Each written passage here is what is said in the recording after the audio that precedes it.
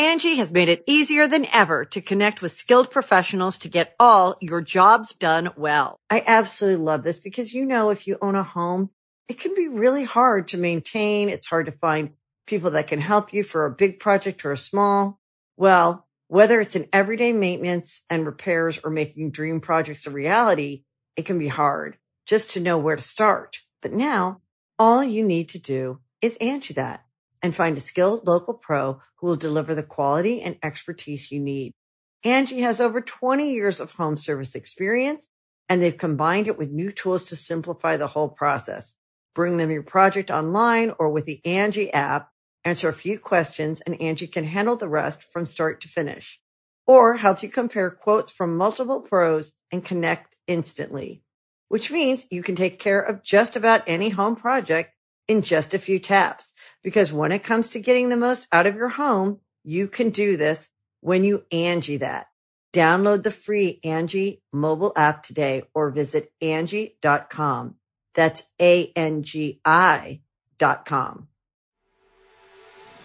Greetings, humans. You have entered the Command Zone, your destination for all aspects of Elder Dragon Highlander. Enjoy your stay. Hey, everybody! You're listening to an episode of The Command Zone. It is an episode, not the next episode, not this week's episode. It is the episode of The Command Zone. I'm your host, Jimmy. What happened? What happens? How is it? It's AAA Josh Lee Klein.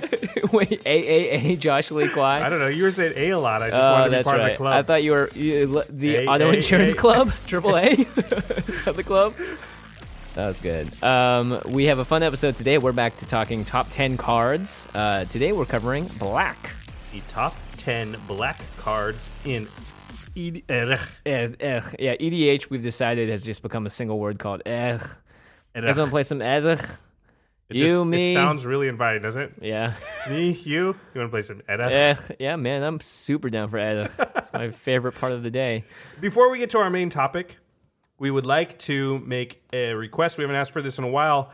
If you have not reviewed us on iTunes yet, you can really help the show out by going there and filling out a review, not just giving us a 5-star rating, but also actually typing out a quick review. Does help the show.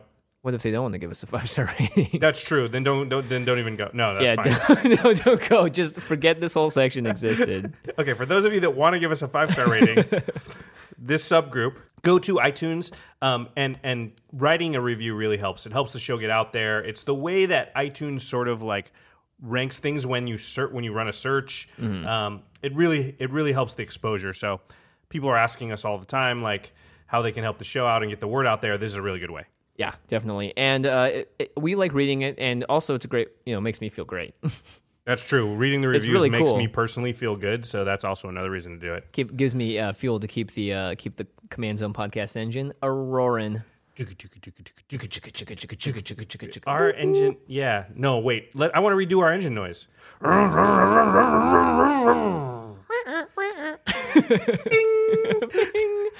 That'd be funny if you just have the most badass car and your bell is just like the bing. That's your horn, you mean? Yeah, everyone's like, is dinner served back there? So black is the second to last color that we've done a top 10 list. There's one left. There's blue. Obviously, we saved the best for last, right? Also, blue is kind of the hardest. There's just a lot of good cards in there. Blue. Actually, black was hard too because I found, we'll talk about when we get there, but there were a lot of things. I thought black was going to be easier because I was like, I don't play a ton of black cards. And then I was like listing them and I was like, crap, I have 50 cards on my list. Yeah. So. Mine had about 20, so it was hard cutting them down. The way that we make these lists is the same for all the episodes.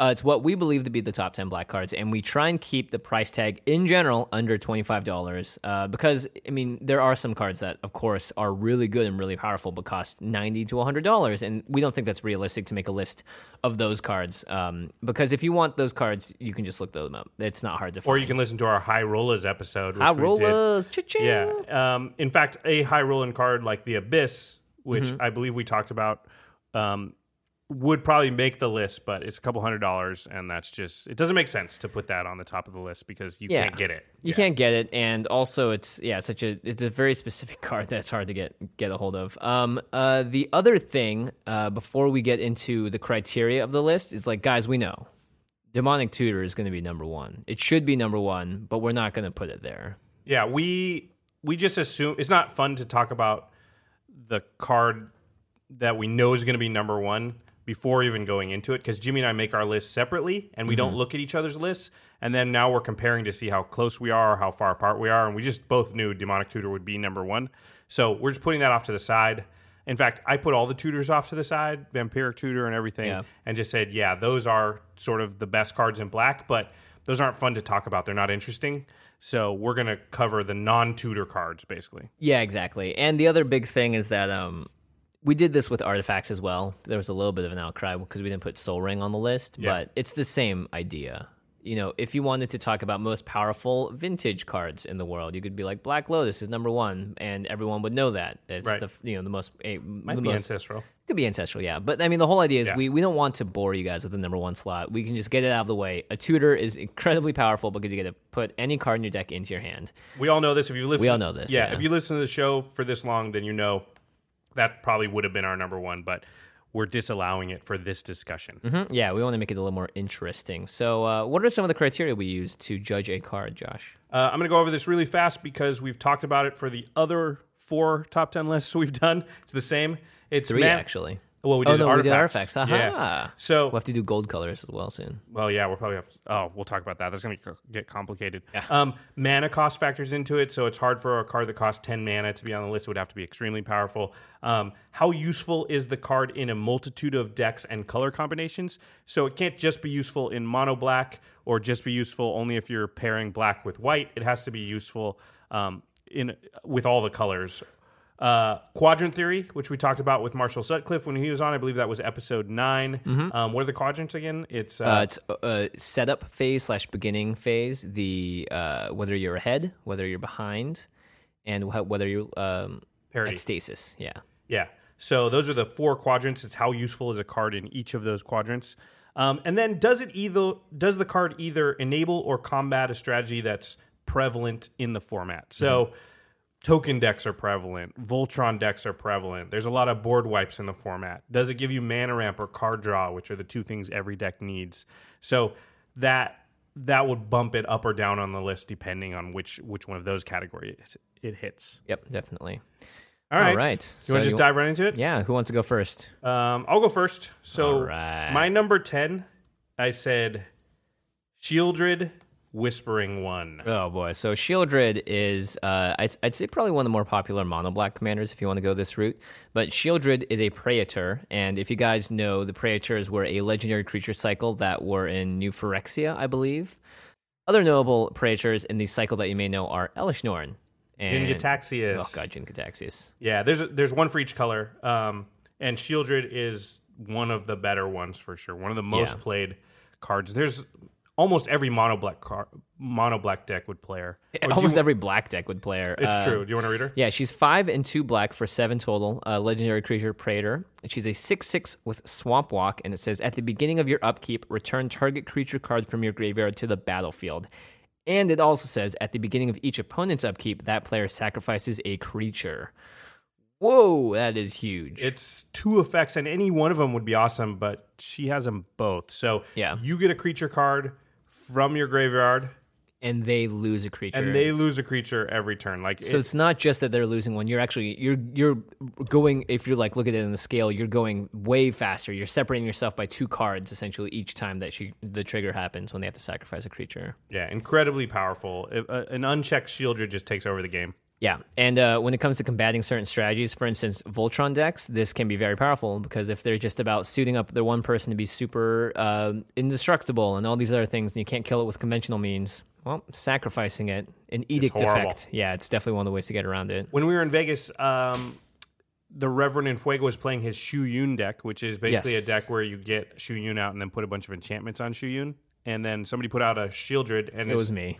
And literally, he just couldn't do anything because he can't cast his commander because he immediately has to sacrifice it the next turn. So, and his whole deck is just meant to like stack a bunch of stuff onto Shu Yun, but he couldn't do it. And it gets around hexproof and everything. So, Yeah, pretty intense. So I agree. That's definitely in my top 10 list, potentially at a higher spot. yeah, you have it. I see it now. You have it higher. Yeah, I do. My number 10 card, which I believe you have higher than I do, is Living Death.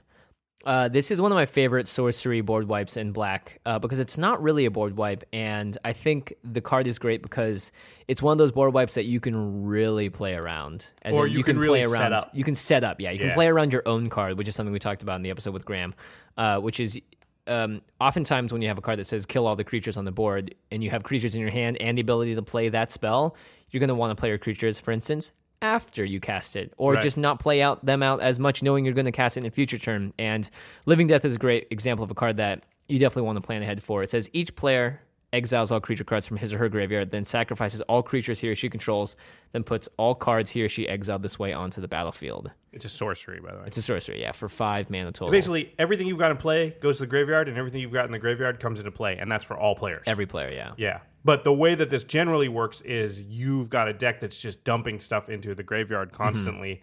And so when you do it, you get 20 things and everybody else gets, a few things that have happened to die in the game. So 2 or 3 things. I mean, you can also do a lot of stuff like, for instance, you could attack someone really aggressively. You can trade off aggressively knowing that your creatures are going to come back. If you have more creatures with enter the battlefield effects, you're going to benefit from this a lot more. Oh, if you just have like Grey Merchant of Asphodel. Oh, yeah. You can just kill everybody. That happens all the time with this That card. happened in that same deck, same game with Shu Yun. And yeah, because Grey Merchant basically deals damage to everybody equal to the amount of devotion to black you have. And since so many creatures are coming into play all at once, a lot of times you'll just be like, well, I have 30 pips. Yeah. So everybody takes 30 and I gain 120. Yeah, this card's great in decks like Carador. It's great in decks that use green just because they have cards like Eternal Witness that you can get back and get another card back. So I like this card a lot. Yeah, it's very powerful. I have it higher on my list. Oh, nice. Okay, number 9. Yes. What is your number 9, Josh? My number 9 is Kokusho, the Evening Star. Used to be banned. Used to be banned and was only recently unbanned. Kokusho is 4 and 2 black for a legendary creature, Dragon Spirit. He's a 5/5 with flying. When Kokusho, the Evening Star, dies, each opponent loses 5 life. You gain life equal to the life lost this way. So if there's 4 players, 4 other players, you would gain 20 life and they would all lose 5.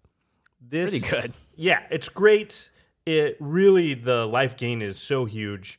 Also, just the ability to recur this out of your graveyard constantly with something like a sack outlet and like Shieldred or Carador, those type of decks that can just play Kokusho. Like once you play Kokusho 3, 4, 5 times, it's just over.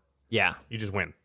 Yeah, and I would say the best way to use Kokusho is for when you can repeat his ability a few times. Yep. Because otherwise, it happening once is nice, and it's a 6-mana 5/5 flyer, which is also really good. That usually gains you in a game of Commander 20 life or so. So even if you don't recur it, it's good. Yeah, it's good just dying once. Yeah. But the best way to use it, obviously, and the reason why it was originally banned is because you could really abuse this effect if you built your deck around it. Mm-hmm. What's your number 9, Jimmy? My numero nino is Reanimate. And this is maybe potentially a little controversial because it is a one-of effect. And usually we talk about these sorts of effects not being able to do multiple things or bigger things. It's not being that powerful. And you actually have a version of this card on your list that I think is potentially the better version. But Reanimate is a 1 black for a sorcery. It's like my reverse Path to Exile in black. Yeah. Put target creature card from a graveyard onto the battlefield under your control. You lose life equal to its converted mana cost. So any graveyard, and you just lose life equal to its converted mana cost. Now that usually isn't a big deal because you're not going to put anything bigger than like an 8, But this is one of those great cards where you can get something back from your graveyard if it's early in the game. Sometimes you even let your general go to the graveyard so you can just get it back with the Reanimate that same turn or whatever. I've done that definitely with my Marchesa deck a bunch of times. And in the late game, it gets just super nuts because someone's played the Consecrated Sphinx and it's been killed. Or someone's played a giant Shieldred and it's been killed. Well, you can also do stuff like you draw it in your opening hand. You just skip your first land drop, purposefully discard something huge. Then on turn 2, you play a swamp, reanimate something big, and you could have like a You could have like a 7-power creature out on turn 2. You could have in the right deck. You could have a Consecrated Sphinx out in turn 2. You could have Shieldred out in turn 2, and you're gonna pretty much. If you have win Shieldred out on turn 2, I mean, somebody has to have a Path to Exile or something Yeah. right now. Otherwise, how are they ever going to win? So, yeah, Reanimate, you can do broken stuff. Yeah, it's good in the early game, good in the late game. Good to just also use the best of someone else's deck if their creatures get removed, etc. Yep, I really like it. Nice. It was, you're right. You know exactly what card, because when I'm making these lists, and I think you're probably the same way, there's certain slots I want to fill. I want to have a board wipe. I want to have some card draw. I want to have some mana ramp. And then I want to say, well, what's that color really known for? And black's really known for reanimating, to use the word. Yeah. Getting stuff out of your graveyard directly onto the battlefield. And so the slot that you use for that, I use for another card later, but definitely that needs to be represented. Yeah, because in that's the black that's cards, what black is. Yeah. My next one is my mana ramp slot. So number 8 for me is Crypt Ghast. It's 3 and a black for spooky. a 2/2 spirit. It has Extort, which is not that important, so I'm not going to read it. Whenever it also says whenever you tap a swamp for mana, add black to your mana pool. So it doubles the amount of mana that all your swamps give you. Importantly, a swamp. Yes. So it can be like Blood Crypt counts. Badlands counts. Yep, exactly. And you can tap the Badlands for red, but still also get a black with it because it is a swamp. But it doesn't say whenever you tap it for black mana. So also Urborg combos really well with this, which makes all your lands, everybody's lands, into swamps also. But it's just really good mana ramp, and this is the way that black sort of does mana ramp. It's specifically for swamps. So Crypt Ghast is very, very strong. I would say if you're 3 color, you probably don't run Crypt Ghast, but if you're 2 or obviously mono, then you definitely run it. Yeah, and it's a 4 mana creature that does this. Yeah. Usually this effect costs a lot more to get onto the battlefield. Very true. And Extort, I didn't read it.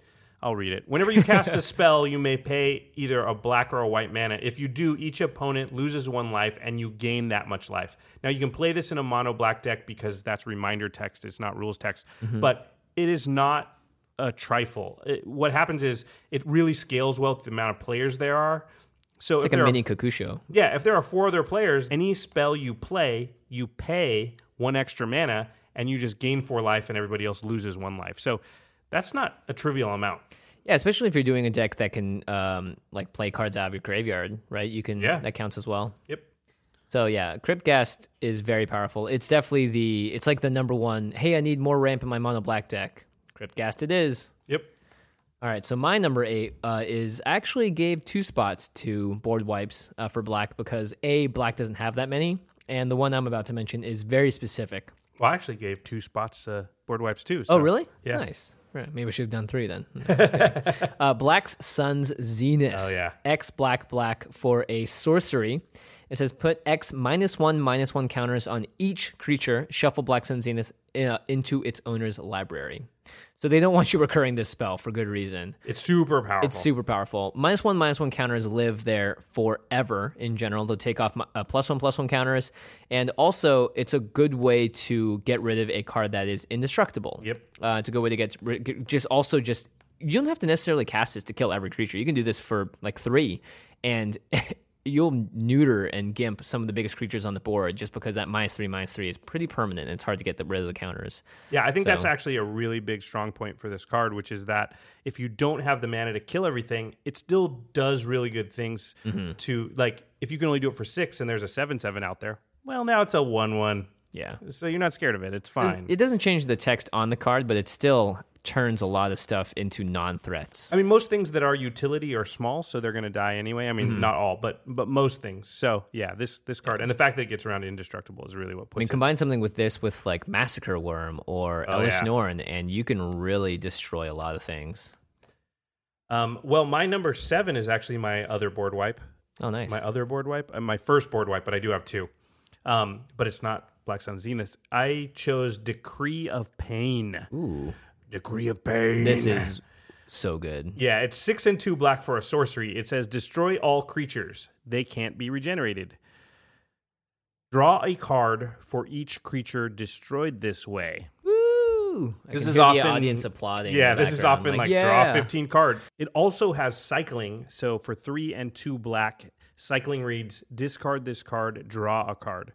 A couple things about cycling. You can do it at instant speed, and it actually is not casting the spell, so it can't be countered. It's just you're cycling this card. You're putting it into your graveyard and then just drawing a card to replace it. It just costs you the 5 mana. But also, when you cycle Decree of Pain, all creatures get -2/-2 until end of turn. Jeez. So it's an uncounterable small board wipe. A Massacre Worm. Yeah, if you need that. Most of the time, you're just going to cast it for the 8, kill everything, and then draw a million cards. Because most of the time, that's pretty good. Yeah. Yeah. So that's my number 7. Yeah, -2/-2 for everything, and you get to just cycle the card at instant speed without it being countered is really powerful, because if you're playing against like your Pinger deck or any deck with just a bunch of token deck, guess what? Your Decree of Pain has 2 modes on it that are super awesome. Not to mention you can probably get this card back at some point if that's what you're trying to do. Yeah, exactly. Because it's in your graveyard. It's not gone forever. Yeah, exactly. And Black Sun Zenith definitely shuffles itself away. All right, I actually did put a tutor effect on my list, but it is... but it's stapled onto a Planeswalker. It's stapled onto a Planeswalker called Liliana Vess, 3 and 2 black for a 5 converted cost Planeswalker. She's been printed a bunch of times, actually, in M10, 11, Lorwyn, M15, in the dual decks. And she essentially is she's my favorite black Planeswalker because she does a great job. It's one of the first cards I got as a gift as well. Her +1 says target player discards a card, which is powerful, but not really why you're playing the card here. Her -2 says search your library for a card, then shuffle your library and put that card on top of it. So a tutor. And her -8 is put all creature cards from all graveyards onto the battlefield under your control, which isn't totally out of the realm of possibility because she starts with 5. But most times you're going to be able to just essentially tutor twice with a Planeswalker because she goes to 3 the first time and then goes to 1 the second time. So not many Planeswalkers can do that where they do their minus ability twice in a row. Usually it's once and then they have to start plussing again to get back to it. Yeah, and newsflash, repeatable tutor. Pretty good. Yeah. It does draw a lot of hate, but at the same time, I've found that this card sometimes slips under the radar because the card goes to the top of your library. It's not necessarily into your hand. It's not as scary as a lot of Planeswalkers because you minus her right away, so the ultimate's really far away. They're not worried about that. And the plus is not super scary. I mean, nobody likes to discard a card, but 1 card in EDH against 1 player. And you can do it to yourself, by the way, and then play Reanimate. Yep. So this card is very good. Yeah, and it's my 1 tutor effect out of the cards I have on my list because I like it quite a bit. I, for a long time, was shuffling, where can I put her? She should be on there. Where is she? And then eventually I took her off the list entirely, but she was definitely in contention for me. You've got another Planeswalker on here that I did not have in contention. This Planeswalker is my number 6. It's Sorin Markov. Sorin. It looks like he's gunslinging in this picture. It does. By the way. It looks like he's got a revolver and he's about to go all Sundance Kid on me. Can I move when I should?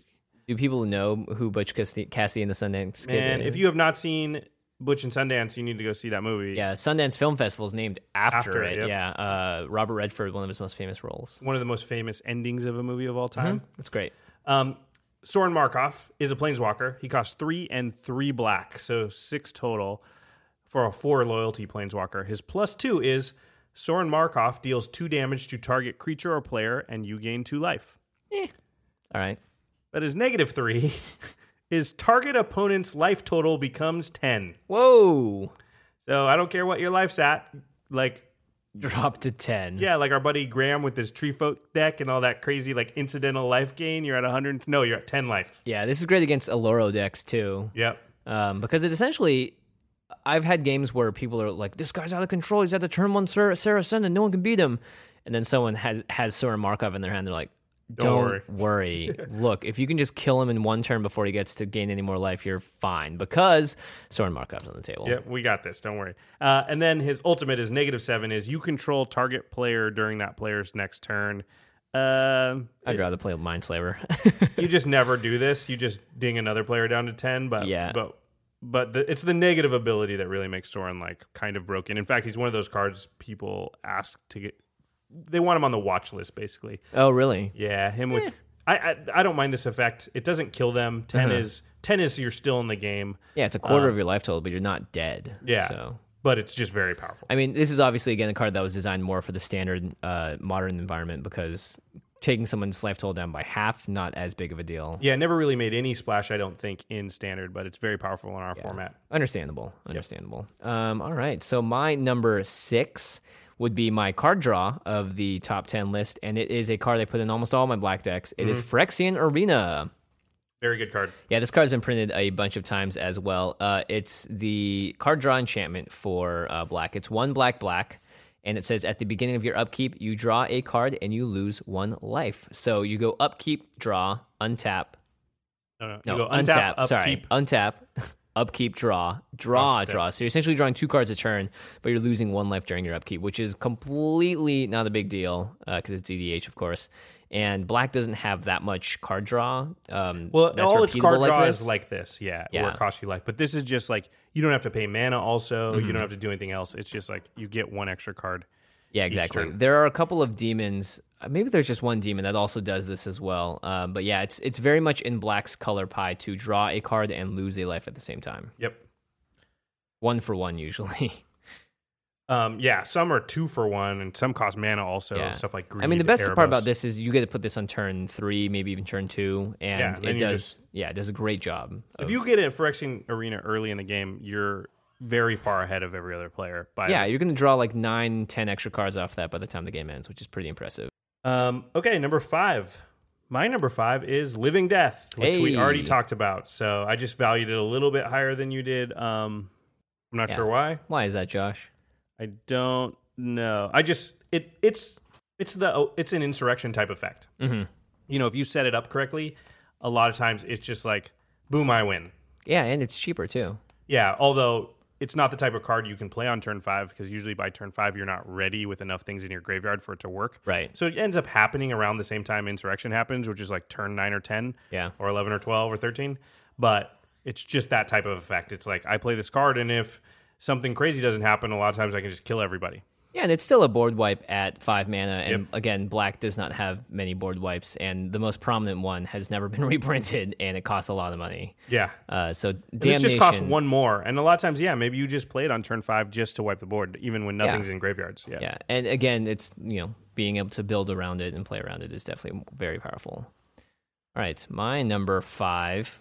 Boy, we're just cruising through these right now. It's great. I love it. I love it. Efficient, fast. We've got our revving the engine. My number 5 is, I think this is actually probably a bit controversial because it is, again, similar to Reanimate, a one-time effect that... this card's very powerful. Yeah, it's Yawgmoth's Will. It's 2 in the black for a sorcery. This card makes a lot of splashes in Vintage and Legacy even. Probably, I don't know for sure, but it's 2 in the black. It says, until end of turn, you may play cards from your graveyard, and if a card would be put into your graveyard from anywhere this turn, exile that card instead.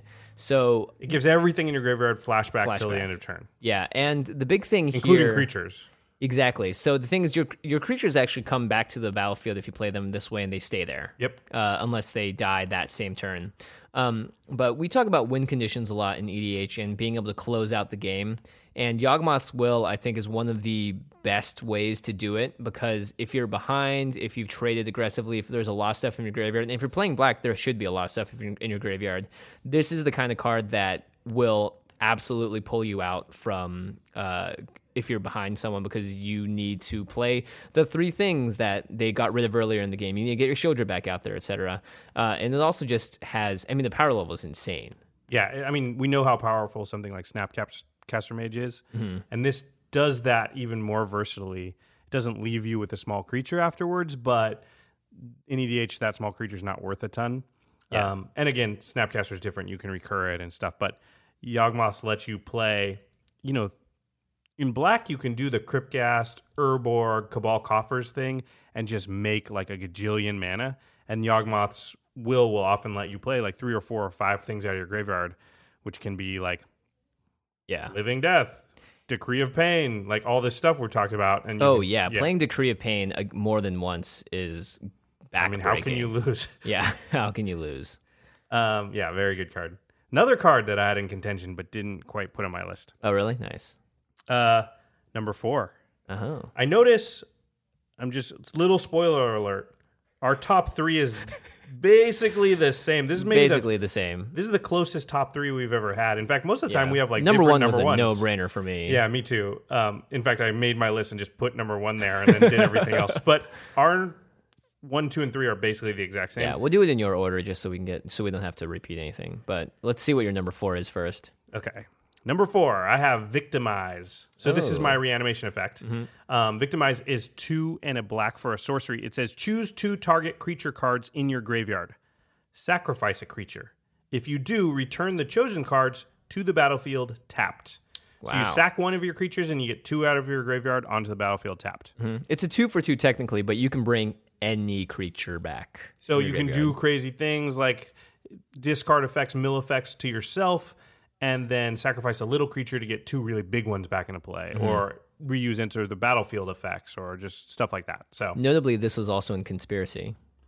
Yes, it was. It's a good card for that draft set as well. You know what? I can understand between Reanimate and this one why this would make it higher on your list. You get 2 creature cards. That's crazy. Pretty crazy. And you can sack the dumbest little thing. You can sack an Eldrazi Spawn, Token, a 1/1, a token, yeah. And there's lots of cards. You can set Kakusho. Yep. There's lots of things in this color that like to do this. And the only reason I didn't have it as high is because it's in your graveyard specifically. I liked having the option of reanimating from anywhere. But, I mean, again, in my Marchesa deck, both of these cards are in there. And these were the 2 cards where I was like, which one? And I chose Victimize, but I think it's basically a coin flip. Which one's better? They're very similar. And it's about your deck specifically, too, to so. really tell you what's better. I think most decks that want one want both. Mm-hmm. All right, top 3. Oh, you didn't say your number 4. Oh, I didn't?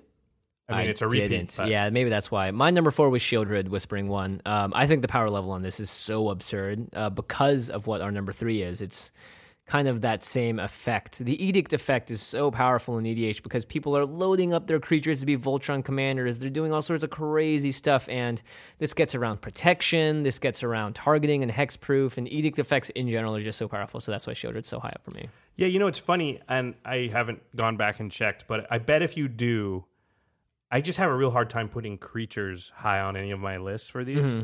I'm just not a big creatures player as far as like putting a lot of like faith in them into one specific creature because they're just all decks are built to handle creatures, so it's just as powerful as Shieldred is, I'm just always worried like if I put a lot of stock in that card, it'll just get removed and then what?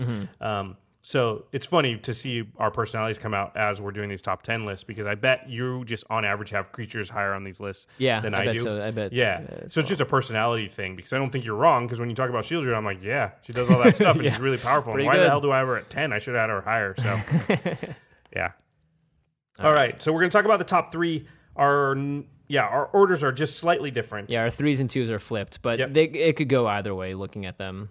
Okay, well, so at 3, I have Grave Pact / Dictate of Erebos, and I noticed you did the / thing too, because it's basically the same card. When I copy paste my list in, I was like, yep, that looks about right. They're both essentially the same card. Yeah, they're both enchantments. Dictate of Erebos costs a little more and has flash, but they both say whenever a creature you control dies, your opponents have to sacrifice a creature. Each other player, sacrifices a creature, which is, if you think about it, again, ridiculous. Yeah, so you sack Kokusho, and then just as an ancillary benefit, everybody else has to sack one of their creatures. Yeah, or any of your creatures just die for whatever reason, everybody else has to. Yeah, now the reason that this is slightly less powerful is because token decks exist. Yep. But at the same time, if it's one token deck and 3 other people that aren't token decks, you're still really controlling the board. The fact that you can do this at instant speed, someone goes to combat, they decide to swing at you, be like, all right, I'm going to sack this Eldrazi Spawn to give myself a colorless, and everyone has to kill a creature. It's crazy. Or just having a sacrifice outlet on the table, you can just take care of anything. Like people play 2 creatures, you just sack 2 of yours to kill everything. Yeah. These are the type of locks that black decks can get where they've got a Grave Pact out and a sack outlet, and it's just like nobody can get anything to stay on the board. Yeah, and like an Awakening Zone or a Creekwood Liege or just any card that... Shieldred, because you just bring something back and sack it, every turn. What if you brought back a Merciless Executioner? So it's they're double. Sacking like 3 things. Yeah. 1 to Shieldred, 1 to the Grave Pact, 1 to the Merciless Executioner. Yeah. Like, if you have that, like, no creatures are staying on the board for your opponents, basically. And again, like I'd say the majority of decks are still winning by traditional means, which is beat your face in with a creature. So this really gets around a lot of that stuff. One commander in specific that it does not get around, not Shieldred, Sigarda. Sigarda doesn't care about these cards. Yeah, and that's again another. If you think about it, I feel like this should be one of the most played effects in EDH because it's so powerful, but you don't see it that often. But that's why cards like Sigarda are so good, is because they can stop this from happening for that player specifically. All right, so your number 3, which is my number 2, you want to read it? Yeah, it is Necropotence, however you say it. Necropotence. We talk about this card a lot in the show. It's a fiery one. The reason I had it at 3 and not 2 is because this sometimes can backfire on you. It definitely can backfire on you, but it is so powerful. Yeah, it's a black for an enchantment. It says skip your draw step, so you know you're in for a ride already. Whenever you discard a card, exile that card from your graveyard. Okay, I wonder why it says that. Because it says pay 1 life, exile the top card of your library face down, put that card into your hand at the beginning of your next end step. So you're skipping your draw step entirely, and instead you're drawing card. It kind of reverses the turnover for you. You draw your end step, and anytime you have to discard a card, by the way, cleanup comes after the end step. So if you draw more than 7 cards into your hand, every card you discard to the hand size limit is going to get exiled. Yep. So but it's 1 life per card. Yeah. For the rest of the game. What's another card that was banned that does something similar? Oh, right. Grizzlebrand. Yeah. Because you can do the Grizzlebrand effect. Just pay 7 life, draw 7 cards, which is super, super powerful. Yeah, this card is broken bonkers. When people get this on turn 3, it's just like, I don't know how you lose that game. It's hard to cast on turn 3 for 3-color decks and stuff. Yeah. But, oh my gosh. Yeah, that's the reason I had it so high, is just because this level of card draw and it's on an enchantment. So it's like Consecrated Sphinx power, but it's way harder to remove. Yeah. Yeah. And it does some really interesting stuff, because even just exiling the top card of your library face down is somewhat powerful. It also gets around like Nekusar type things, because you're not actually drawing that card, you're exiling it and then putting it into your hand. So it has some additional benefit for stuff like that. Yeah, well, skipping your draw step isn't that great, but this does work great with a card like Phyrexian Arena, because it draws you a card during your upkeep and not your draw Study, Mind's Eye. You can have a lot of ways to draw cards that are outside of your draw step. Yeah. So, it's very, very powerful. Very good. Yep, and definitely top 3 material for both of us here. And we both have the exact same card for number 1. If you guys haven't guessed it, can you?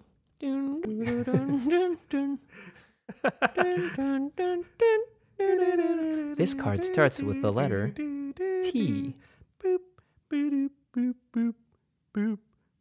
Boom, boom. And it rhymes with Schmockshik Schmeluge. It's Toxic Deluge. The best board wipe in black, outside of Damnation. One of the best board wipes, period. Yeah, I think it's actually better the best. than Damnation. I agree. Yeah, let's read it. It's 2 and a black for a sorcery. It says, as an additional cost to cast Toxic Deluge. I always say deluge. I don't know why. It's both. I don't know. Whatever. As an additional cost, pay X life. All creatures get -X until end of turn. This is 2 in the black for a board wipe that could kill a 15/15 if you have enough life. Yep, and it can kill an indestructible 15/15. It could kill Ulamog because it does say -X to all creatures. Also, it gets around things like Gaddock Teague.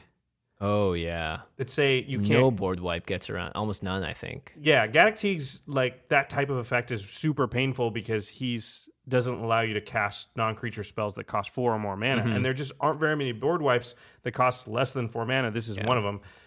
It's just very, very useful. It's very efficient. The loss of life is not as big a deal in EDH. I can't think of how many times I'm just like, man... This is the one card I get the most with our other supposed number 1 card, Demonic Tutor. I almost always tutor for a Toxic Deluge. I'd say probably 60% of the time I get Toxic Deluge if it's still in my library. You never are mad when you have it. You very often are like, man, I hope I draw it. Like, it's just the answer in so many situations. And you can do it for -5 if you have 6 6s on the board. You know, it's up to you. And the fact that you can just pay 2 in the black is the biggest part, because you get to choose how big it is based on your life total.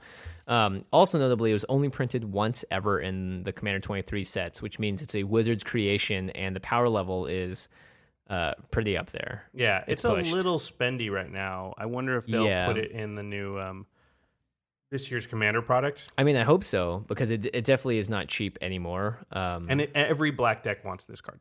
Every deck that plays black wants this card. It is the best board wipe in black, bar none. Damnation is cool because it is a black board wipe, but it is not Toxic Deluge. At least for EDH, it's not. Yeah, it costs 1 more mana. It doesn't kill indestructible stuff, which is way worse than a little bit of loss of life. So, yep. And it's funny that we had such a similar top 3, but people are going to disagree with us, but I like our picks. At least our top 3. Yeah, I do too. We want to talk about a couple honorable mentions? Yes. And your first honorable mention is actually something I completely forgot to play or put on my list, because I may have put this on there. Well, because I was looking for ramp cards, right? And the 2 I had were Cryptghast and this. Cryptghast is not as good in decks that aren't heavy black. Right. And so that's why I was looking for something that still worked. There's also the Necrona Revenant, right? Yeah. It does something which is very similar. Very similar, just more expensive. Yeah. So Black Market is one of my honorable mentions. It's an enchantment for 3 and 2 black. It says, whenever a creature dies, put a charge counter on Black Market. At the beginning of your pre-combat main phase, add black to your mana pool for each charge counter on Black Market. So this thing gets up big. I got this to like 27 in the game. If you're at 27, you're just getting 27 black mana every turn from it. In your first main phase, yeah. I mean, it's crazy. That's when you play Yawgmoth's Will and just win. You know? So it's a very good ramp. It's a little bit spendy, this card. I think it's in the $20 range. I think it's actually less. I got Does it come down? Yeah, 10 to 15, I think is where it's Well, that's not bad. For a while, it was a little bit higher. It's very powerful. A lot of decks, and especially if you're sacking your own creatures and you're just guaranteed putting counters on it. In the Shadowborn Apostles deck, it's very, very strong. I don't think people realize how good this card is, because every time I played it on our boards in our meta, people usually target like the doubling season, and this is just as dangerous. It really can be, especially if you have card draw. Then you can just dump everything in your hand out on the table every time. Well, the nice thing is at first it just gets that 1 or 2, and people are like, whatever, 2 extra mana, not a big deal. And then when it gets to 14 and 15, it's pretty good. Yeah, it's pretty good. So that was my first honorable mention. Yeah. The honorable mention I want to talk about is Contamination. Oh, yeah. It's kind of like Blood Moon in a lot of ways, so of course I like it. It's 2 in the black for an enchantment. It says, at the beginning of your upkeep, sacrifice Contamination unless you sacrifice a creature. So it's a bit... it asks a little bit of you. And it says, if a land is tapped for mana, it produces black mana instead of any other type and amount. Yep. So you don't even get to get your Ancient Tomb to tap for 2. It only produces a black mana. It's basically the Black Blood Moon. Yeah, it's brutal. It's brutal. The only saving grace is that it's a little bit hard to keep it up. But, I mean, if you've got a reoccurring or... recurring skeleton, reassembling skeleton of sorts. Or just like just a token maker, yeah. Bitter Blossom or Awakening Zone or something that's just making you a creature every turn, then... Pretty good. Yeah, you can basically shut everybody out. It's good. My second one is Entomb. Oh, yeah, this is a great card. Entomb is 1 black for an instant. It says, search your library for a card and put that card into your graveyard. Then shuffle your library. So it's like this weird tutor, but it doesn't put it into your hand. It puts it into your graveyard. So Black doesn't care. Black doesn't care, and also there are just a lot of cards you want in your graveyard. Yeah, you can throw Anger. Yeah, so you can. This Genesis. can be like give all your creatures haste. Yeah. This can be like For 1 black mana, too. Yeah, At instant speed. That's great. It can also say give all your creatures flying, or give them all swamp walk, or it can say all kinds of things because there are creatures that like being in there. Also, yeah, it can just be a tutor. Like put it in there, reanimate it, so you can get Shieldred out for 2 mana. So it's very powerful, and it's actually a really unique effect. You could technically do it if you only had 1 black mana by casting it at the end of someone else's turn and then playing reanimate. Yeah, you could do this turn 1. So you play your swamp on the end step before your turn. You entomb, put Shieldred into your graveyard, and then on your second turn, boom, you reanimate Shieldred. Oh man, you are on the way to making no friends at the table. I mean, I can hear the groans from here. My next honorable mention was Oversold Cemetery, 1 in the black enchantment, and it says, at the beginning of your upkeep, if you have 4 or more creature cards in your graveyard, you may return target creature card from your graveyard to your hand. And I like this because it's 1 in the black. It's a very cheap enchantment to get out, and the flavor is great too. The cemetery is just, there's too many dead people, and they need to get rid of some of the carcasses, and it goes back to your hand for some reason. Well, what else are they going to do with them? Yeah, clearly. They oversold the cemetery, man. We got to give some of these back. All right, my last honorable mention is Macias the Unhallowed. Oh, yeah. So Big Daddy Macias. Big Daddy Macias. This is the evil Macias. There is a nice one. The evil one, Macias the Unhallowed, is 3 and 3 black, so 6 mana total for a 5/5 legendary creature, zombie cleric. This is actually a very good commander too. Has Intimidate. It says whenever a human deals damage to you, destroy it. Pretty good. And then it says other non-human creatures you control get +1/+1 and have Undying. Oh, gosh. So Undying is when a creature with Undying dies, if it had no +1/+1 counters on it, return it to the battlefield under its owner's control with a +1/+1 counter on it. I wonder what commander likes this card a lot. Marchiza. Yeah, Marchizi. Marchese. Macias is just infamous for going infinite with a whole bunch of different things. Yeah, Triskelion specifically. Yeah, but there's a lot of things that go infinite with Macias, and so he's just a very powerful card for combo decks. Yeah. If that's the type of thing you want to do, Macias is a guy that does it. Undying is really, really strong. That's the thing. Even if you're not going infinite, it's just like all your guys, when they die, just come back. So Yeah. think about like... Unless they're humans, but... Yeah, think about like Kokusho. Oh, boy. I sack him. Everybody takes 5. I gain 20. Kokusho comes back. I sack him again. Everybody takes 5 more. I gain 20. Now I reanimate him.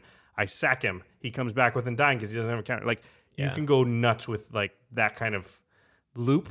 That's not infinite, but it's still just going to kill everybody. Yeah, it's good enough. Yeah. Yeah, Macias is definitely one of the most powerful black cards in existence. Although the only reason I don't like it as much as Shieldred is just because it takes a little more setup. Shieldred just as soon as they pass turn, it immediately goes into effect. There's nothing else you have to do. You need to sack anything. You just need to watch everyone go, no, why? Yeah, I agree. Shieldred is in general better, but Macias does some pretty crazy broken things. Yeah. And they're both great for mono black decks if you guys want to build that and be evil. My last honorable mention would be the card I've talked about a couple of times on this show. This episode specifically, it's Massacre Worm. Oh, yeah. 3 and 3 black for a creature worm. When Massacre Worm enters the battlefield, creatures your opponents control get -2/-2 until end of turn. And whenever a creature an opponent controls dies, that player loses 2 life. So the reason that this card is awesome is, I mean, it's not a permanent effect like Elish Norm where everyone gets -2/-2, but it is just your opponent's creatures. And it's a great flicker target.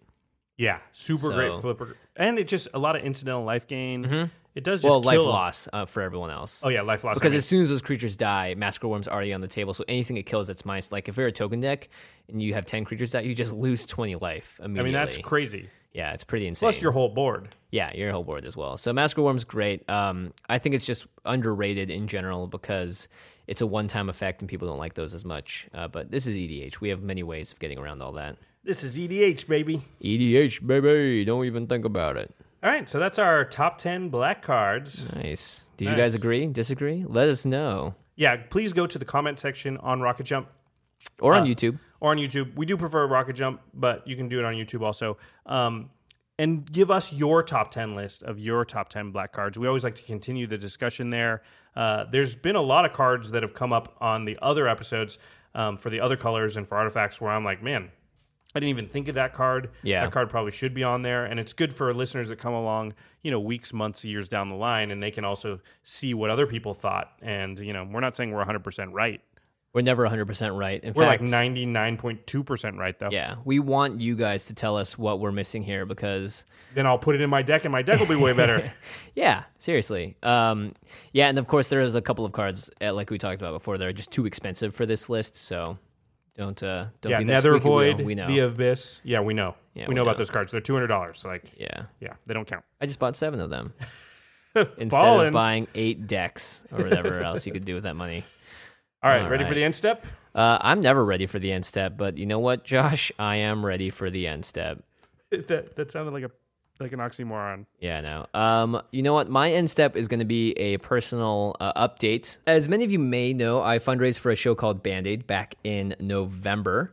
And it's the show is a musical comedy, and I'm in the process of creating it right now. And some people have been asking for some updates, so I posted some stuff to Twitter today. I'll post some stuff to the official Band-Aid page as well. Just want to let everyone know where I'm at with it. We have just finished the 5th draft of the first episode of the season. We have the whole season all outlined out, and everything's ready to go. But the pilot, I had no idea writing it was going to be as much of a hand in like hand on face palming, just hit your head against the wall as many times as you can.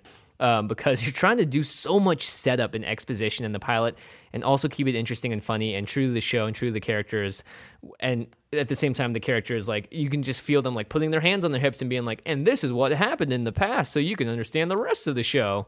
So it's been quite the process, but we just finished our 5th draft, and of course, the best draft by far. And I have a hard deadline for myself set right now to finish a first draft of the whole season. The first episode was by far the hardest, and I know for a fact that the rest are going to be much easier by July. And we hope to go into production in August. So that's the status of Band-Aid. Very exciting and very tiring. Revisions, man. Lots of revisions. I don't know if any of you out there have ever tried an endeavor of this size, and I will refute Jimmy's assertion that the rest of the episodes will be easier. Oh, good. No, it's not. They won't be easier. I know. They will be difficult. Everything's gonna be difficult. I'm just saying that to make myself feel better. Yeah, and people who are asking about updates, that's great because there was an Indiegogo, but they should realize too that the process of doing something of this size and magnitude, it just takes a lot of time, and there's no reason to do it if you don't take the time right now to make those scripts good. Yeah. So that's... Yeah, exactly. I mean, I may as well just not do the show if exactly. I'm not No one spend the really right wants time. that. So anybody that did, contribute to the Indiegogo, that's awesome. But you want Jimmy doing exactly what he's doing, and I know for a fact he's working really hard on it. But you want him to make sure that the script is really in a great place before you start rolling any sort of camera. Yeah. Oh my gosh. Because otherwise, all the money, you will just be like, why am I spending it's it just on pointless. something? It's Yeah, just it's pointless. Yeah. You want to do the best you can before you go anywhere. So my end step is way less cool than yours. I'm sure that's not true, but No, it is. Because yeah? yours is really cool. Because yours is an awesome creative endeavor. Mine is I ate a lot of tacos this weekend.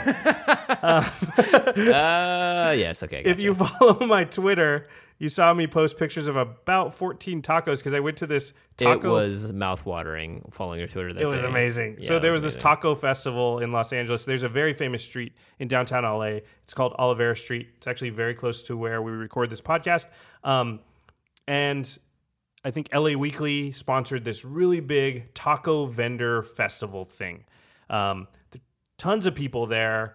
There was a lot of taco vendors from all over. They came from San Francisco. They came up from Mexico. They all had different taco styles. If you go to my Twitter account, I've got pictures of like some amazing tacos. They look so good. I'd never seen tacos like that either. I was like, whoa. Yeah, it was not like crazy style. Yeah, it was like gourmet tacos. I mean, the Koji truck, which is like a very big, famous taco truck that kind of started this gourmet food truck revolution that we have. It's by a guy named Roy Choi, who's actually like sort of the movie Chef with Jon Favreau. Roy Choi is like one of the consultants and one of the inspirations for that movie. He was there with his tacos.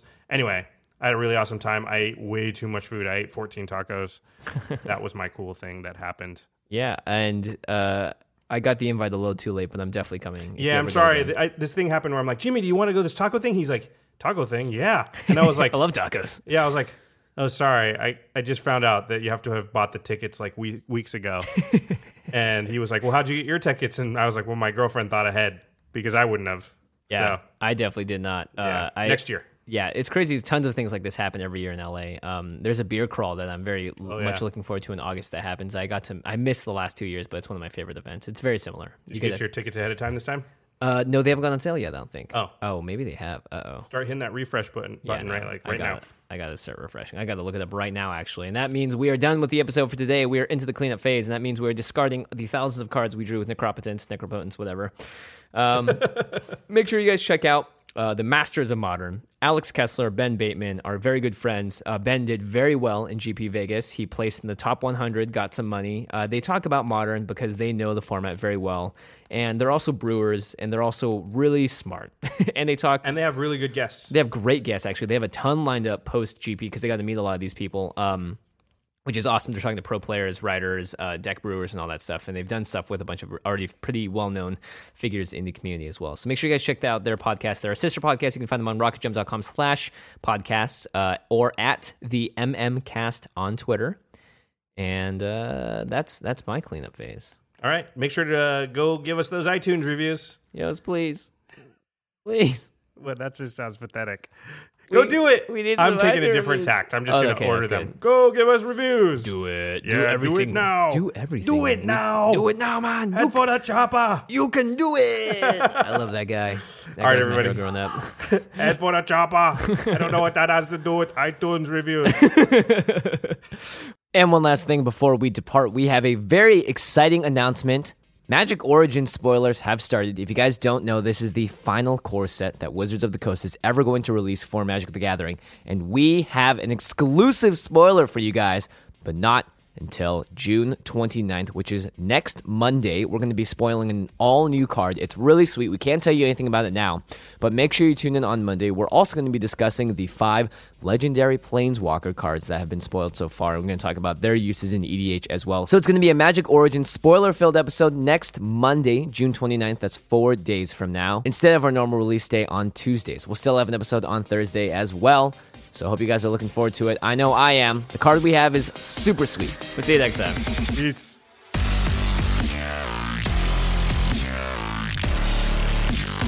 Thank you for your attention.